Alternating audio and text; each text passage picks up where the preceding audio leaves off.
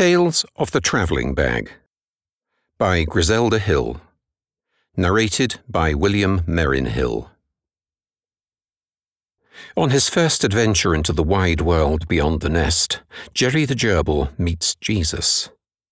With the help of his human friends Joanna and Joel, he becomes a disciple and accompanies Jesus throughout his travels and ministry. Tale number 3. The Wedding. John 2, verses 1 to 12.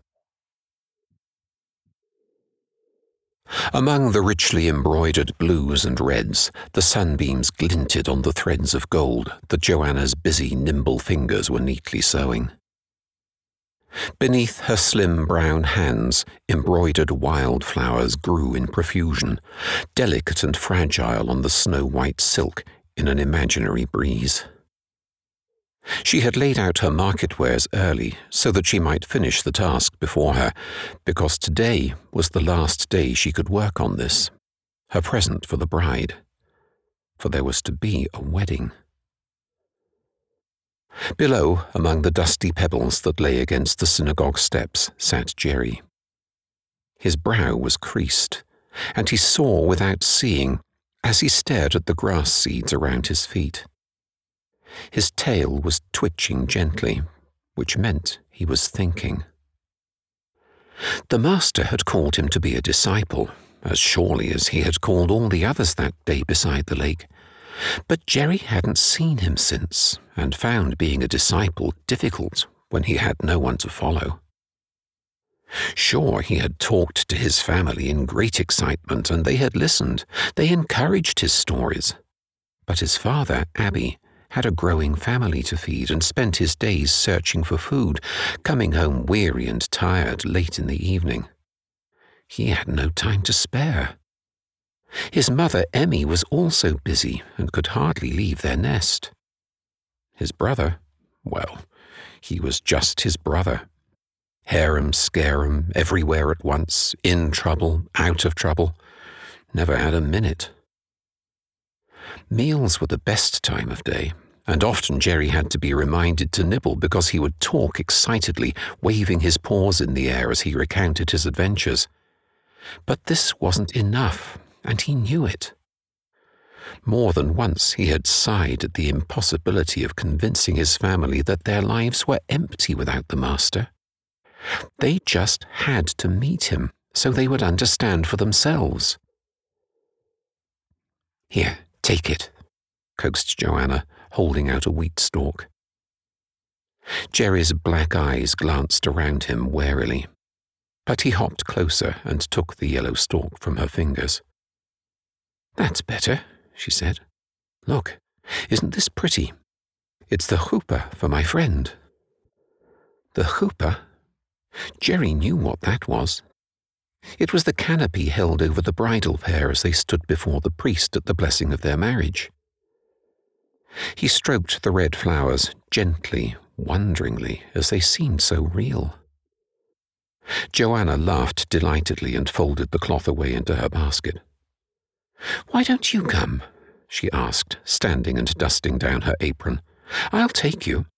See the baskets lined against the wall? Tomorrow they will be filled with food and everyone will be going to the wedding. You can bring your family too," she added as she walked away. "My family too," thought Jerry. "But will the master be there?" he squeaked. Almost as if she understood, Joanna called back over her shoulder, "Jesus and his friends are all invited, and his mother too." "This is my chance," thought Jerry, and tumbled down the steps in his haste to reach his hole. Before dawn the following morning, the gerbil family crept through the market and hid themselves deep in the covered baskets that stood waiting in the half-light against the wall. Jerry's brother Billy had rolled his eyes when told that he was to accompany Jerry. Nevertheless, he trembled with excitement and even behaved himself all the long journey to the village of Cana. Twice the party had stopped in the shade, and the gerbils had taken each opportunity to search for crumbs. But it was dark, very dark when they all arrived among the silent, shadowy houses.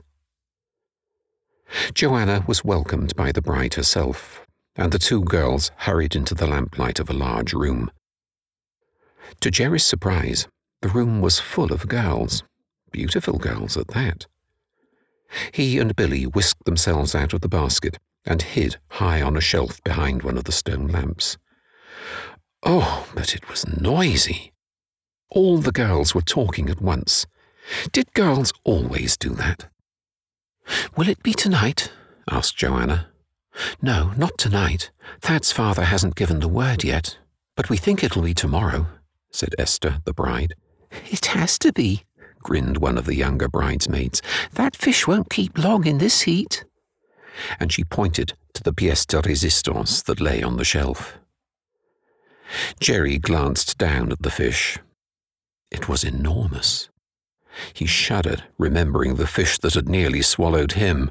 The great goggle eyes of the fish stared upwards, unseeing. Its shining scales glistened with oil, and swirling patterns of olives and spices adorned its ridged back. Jerry felt a little sick and turned away. The girls were still chattering, so he crept closer to listen. "Last April, after the betrothal ceremony, the bridegroom, Thad, said that he was going to prepare a place for Esther and he would return later," said Elizabeth, a large girl with lustrous black eyes and hair down to her waist. "So we asked him when, but he teased us and answered, 'Only my father knows.'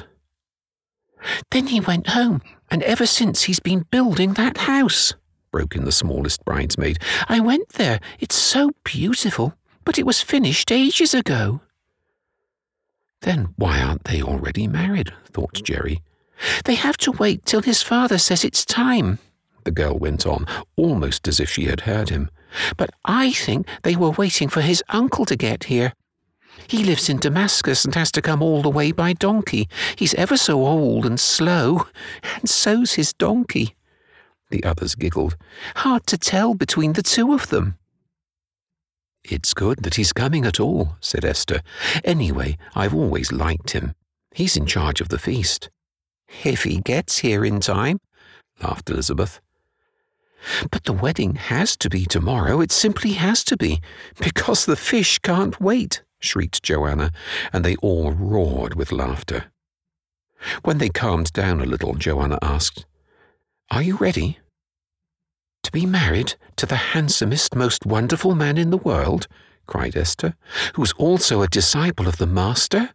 Of course I'm ready." "Do you think it could even be tonight?" asked Joanna. Esther shook her head and glanced at Elizabeth, and they giggled. Joanna became serious. "Are you sure everything is ready? Have we enough oil for the lamps? Is everyone dressed just in case?" "Yes, I'm sure. All the lamps are full, my bag is packed. Besides," and Esther giggled again, lowering her voice, "my kid brother's stationed at the end of the village, and he'll come running if he sees anyone coming up the road at this time of night." Elizabeth nodded and whispered, "We were in the market, and Thad's father was there ordering the wine. We overheard him ask particularly for it to be delivered to his house tomorrow morning. He said," and Elizabeth deepened her voice in imitation, "not halfway through the afternoon. That will be too late for me." Everyone laughed. "So it's tomorrow night," cried Joanna. "That's wonderful." She sounded relieved. "I suppose we'd better tell you now that we have special unpacking to do. Your chuppah is finished, but we still have to decorate the throne you'll be seated on when you welcome your guests. Come, Esther. My duty as chief bridesmaid is to see that you get your beauty sleep. Tomorrow you must sleep in. You must leave us to decorate." The girls settled down on their sleeping mats, and Joanna blew out the lamps, leaving just one burning. "In case," she said, as she lay down and covered herself with a blanket. Jerry scuttled back down the shelf to where Billy sat. "We must be careful," he whispered. "It will be very busy here tomorrow. We must be in the baskets by evening, because the bridegroom may come at any time after sunset, and we must be ready for the procession. Come along. We'll find Mother and Father and look for a safe place to sleep." Taking his brother's willing paw, Jerry led the way along the shelf, down onto the stool, under the door, and out into the starlight. By late afternoon the next day, everything was ready. The baskets were repacked, and so much food was added to them that Jerry wondered whether there would be room for him. He was examining one of them when he suddenly saw Joanna watching him from the doorway. She pointed to the basket and shook her head. Beside the door was a leather bag. She nodded her head towards it. Jerry blinked his bright eyes in return. That would be better. You couldn't have a whole family of gerbils suddenly popping their heads up among the soft bread rolls. That would spoil the whole wedding. He hopped away and went to find his parents to tell them. He found them sitting on the wall among all the village children, watching a crowd of people coming up the street. In the middle of the group was the master. Jerry's heart leapt. It was all he could do not to jump off the wall and race down to meet him. But he kept quiet. His parents had to see for themselves that this man was different. Everyone had to make their own decision. It was so obvious to him, though. It was there in the eyes that were full of love and compassion, wisdom and joy, all at the same time. It was there in the face that was alight with happiness. It was there in the rich, deep voice that was brimming with laughter. It was there in the easy, carefree stride that brought him closer and closer. There was a sudden burst of song, and one of the young men seized the master's hands. In a moment, the two were whirling around in the steps of a dance. Others began to sing and clap. Suddenly, in the middle of it all, the master's eyes lighted upon a little girl sitting by herself. His hands reached up and lifted her down from the wall, pulling her into the dance. Jerry saw her pale, tear-stained face light up with joy.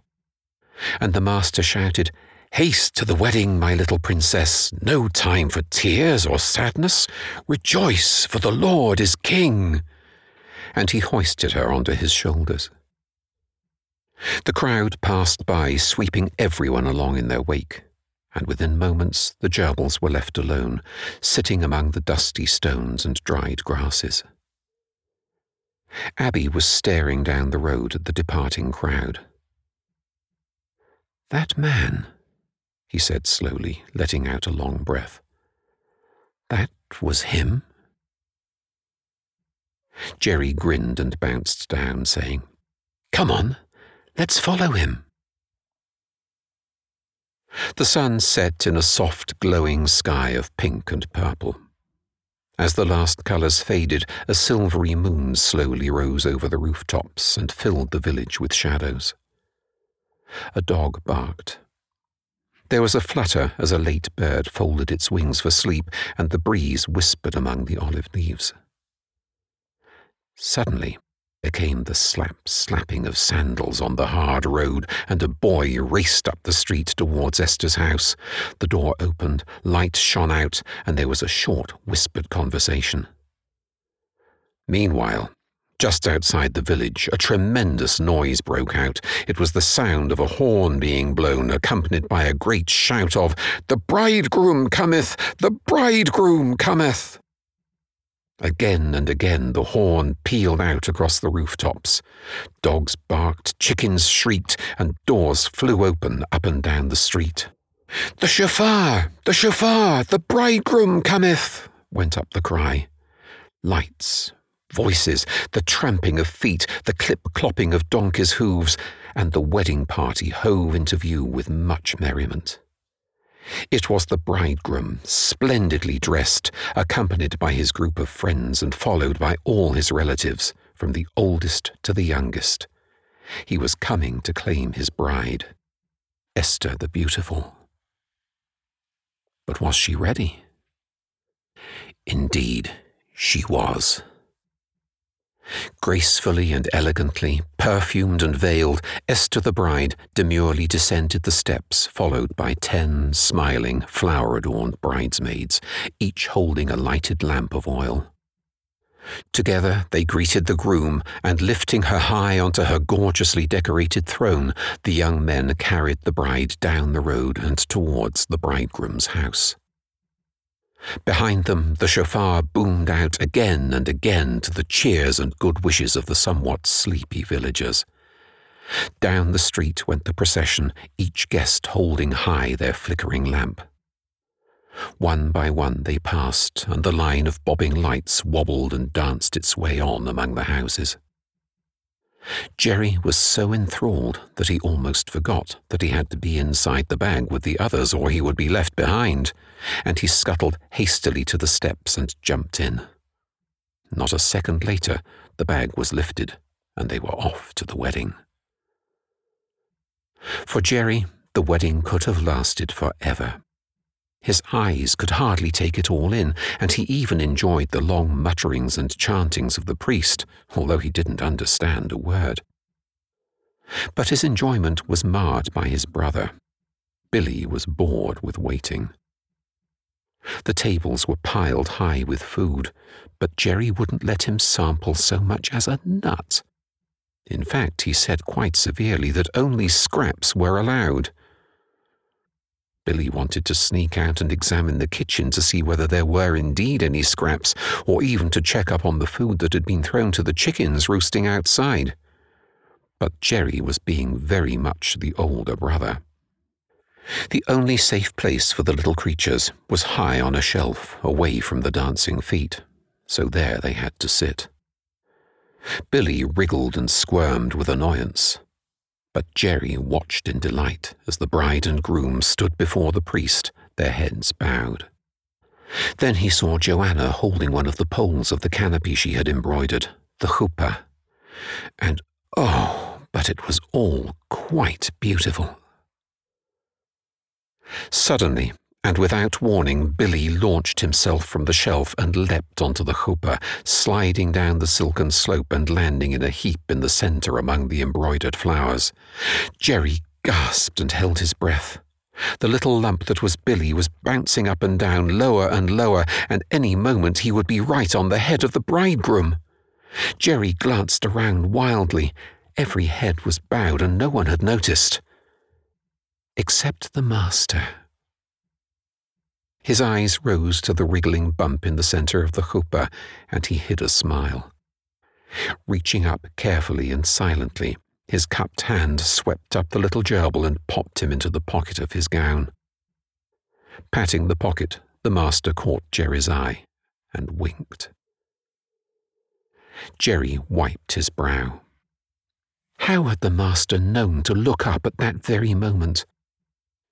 He felt so embarrassed. A crimson flush spread down to the tips of his whiskers, and he went hot and cold at the thought that the wedding guests could have always remembered this as the wedding disaster of all time. And it would have been his fault. He'd let the master down. He should have watched Billy more carefully. He hung his head, and a tear escaped him and splashed down onto the shelf, where it widened out into a tiny pool. There was a cough, and he saw the master standing by the shelf. Quite clearly into Jerry's mind came the voice, "Brothers, always into everything." The hand of the master reached up and lifted him gently off the shelf and into the folds of his hood. Sighing with relief that no one had noticed, Jerry leant back and relaxed. The master understood. The hours passed happily in feasting and dancing. Morning was in the sky, but the guests were still enjoying themselves. Jerry woke up. He could hear voices close by. "They've run out. Thad's father is not a rich man, and there's only the cheap wine left. There have been so many guests, and they're still calling for more." It was a woman's voice. "But my time hasn't come," answered another. That was the master. "No matter. You can fix it, I know you can. replied the woman cheerfully, turning away. "Do as he says," she said, speaking quietly to the dismayed servants who stood holding their empty jugs. "The water pots by the door, are they empty?" questioned the master.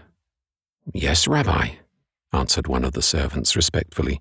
"We used all the water washing the feet of the guests." "Then be quick and fill them again," was the reply. The servants hurried to do his bidding, and in no time the huge water pots were full to the brim with cool water from the well. "Water?" thought Jerry. "They won't be wanting water. It'll spoil the wedding." He scrutinized the master's face, where an eyebrow rose quizzically, and there was just the hint of a smile. "It's okay," Jerry told himself. "He knows what he's doing." The master was speaking again. "Draw some out with the ladle and take it to the uncle of the groom," he ordered. The servant obediently dipped the ladle and lifted it to fill the glass. The water, sparkling in the sunlight, was as clear as a mountain stream, but as Jerry watched, it tinged with pink, deepened, and became rose-red. A warm, fragrant scent filled the room. The servant gasped, poured it into the glass, and hurried away, sucking his fingers. From across the room, Jerry heard the groom's uncle's delighted chuckle as he tasted the new wine. Jerry's eyes filled with tears.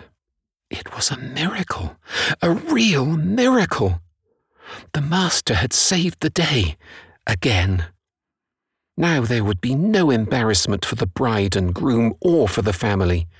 It was a miracle!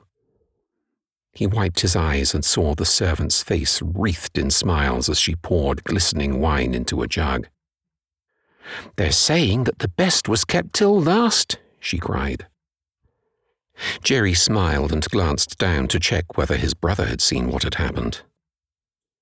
To his dismay, Billy was no longer in the pocket, but swinging on the cord of the master's belt. He swung backwards and forwards, having the time of his life. "Oh, no!" cried Jerry. "What next?" And he began to scramble down to stop him. He was too late. Billy had reached the end of a long swing and let go of the cord. Jerry watched in horror as the little gerbil's body arched through the air over the top of the water jars. He held his breath. Maybe Billy would fly over the top and land out of sight in the corner. But no, it was not to be. The little gerbil had already begun his descent, and the mouth of the last jar in the row yawned right beneath him. There was a splash. With all the noise that was going on, one would have expected the sound to go unnoticed, but it didn't. Jerry and the master reached the jar at the same time. Jerry peered over the edge and saw Billy swimming round and round, squeaking with fright. The master regarded Jerry quizzically. "Will you do the honors, or shall I?" he asked. It had better be you," muttered Jerry. "I'll never forgive him for this." Once again the master reached out his hand, but this time he hauled Billy out by his tail. He said. Billy's eyes widened until Jerry thought they might pop right out, and there was the faintest of squeaks. The master started to laugh. "Jerry," he said softly, "until 70 times 7. "Pardon?" asked Jerry. "Forgive," said the master, lowering Billy gently onto the floor, where he scuttled off into the kitchen at top speed. Jerry found him there a few hours later. His fur had dried all spiky. He had the most amazing smell about him, and he was extremely sticky, but penitent. Jerry stared and his mouth twitched. "Did you enjoy the wedding?" he asked innocently. Billy sniffed. All that fuss, all that bother, relatives everywhere and food that you're not allowed to eat. And as for wine, I will never, never, ever get married, he said. It wasn't wine, at least not when it started out. It was a miracle. I don't hold with miracles, said Billy. Jerry hooted with laughter. His brother scowled and hunched his shoulders.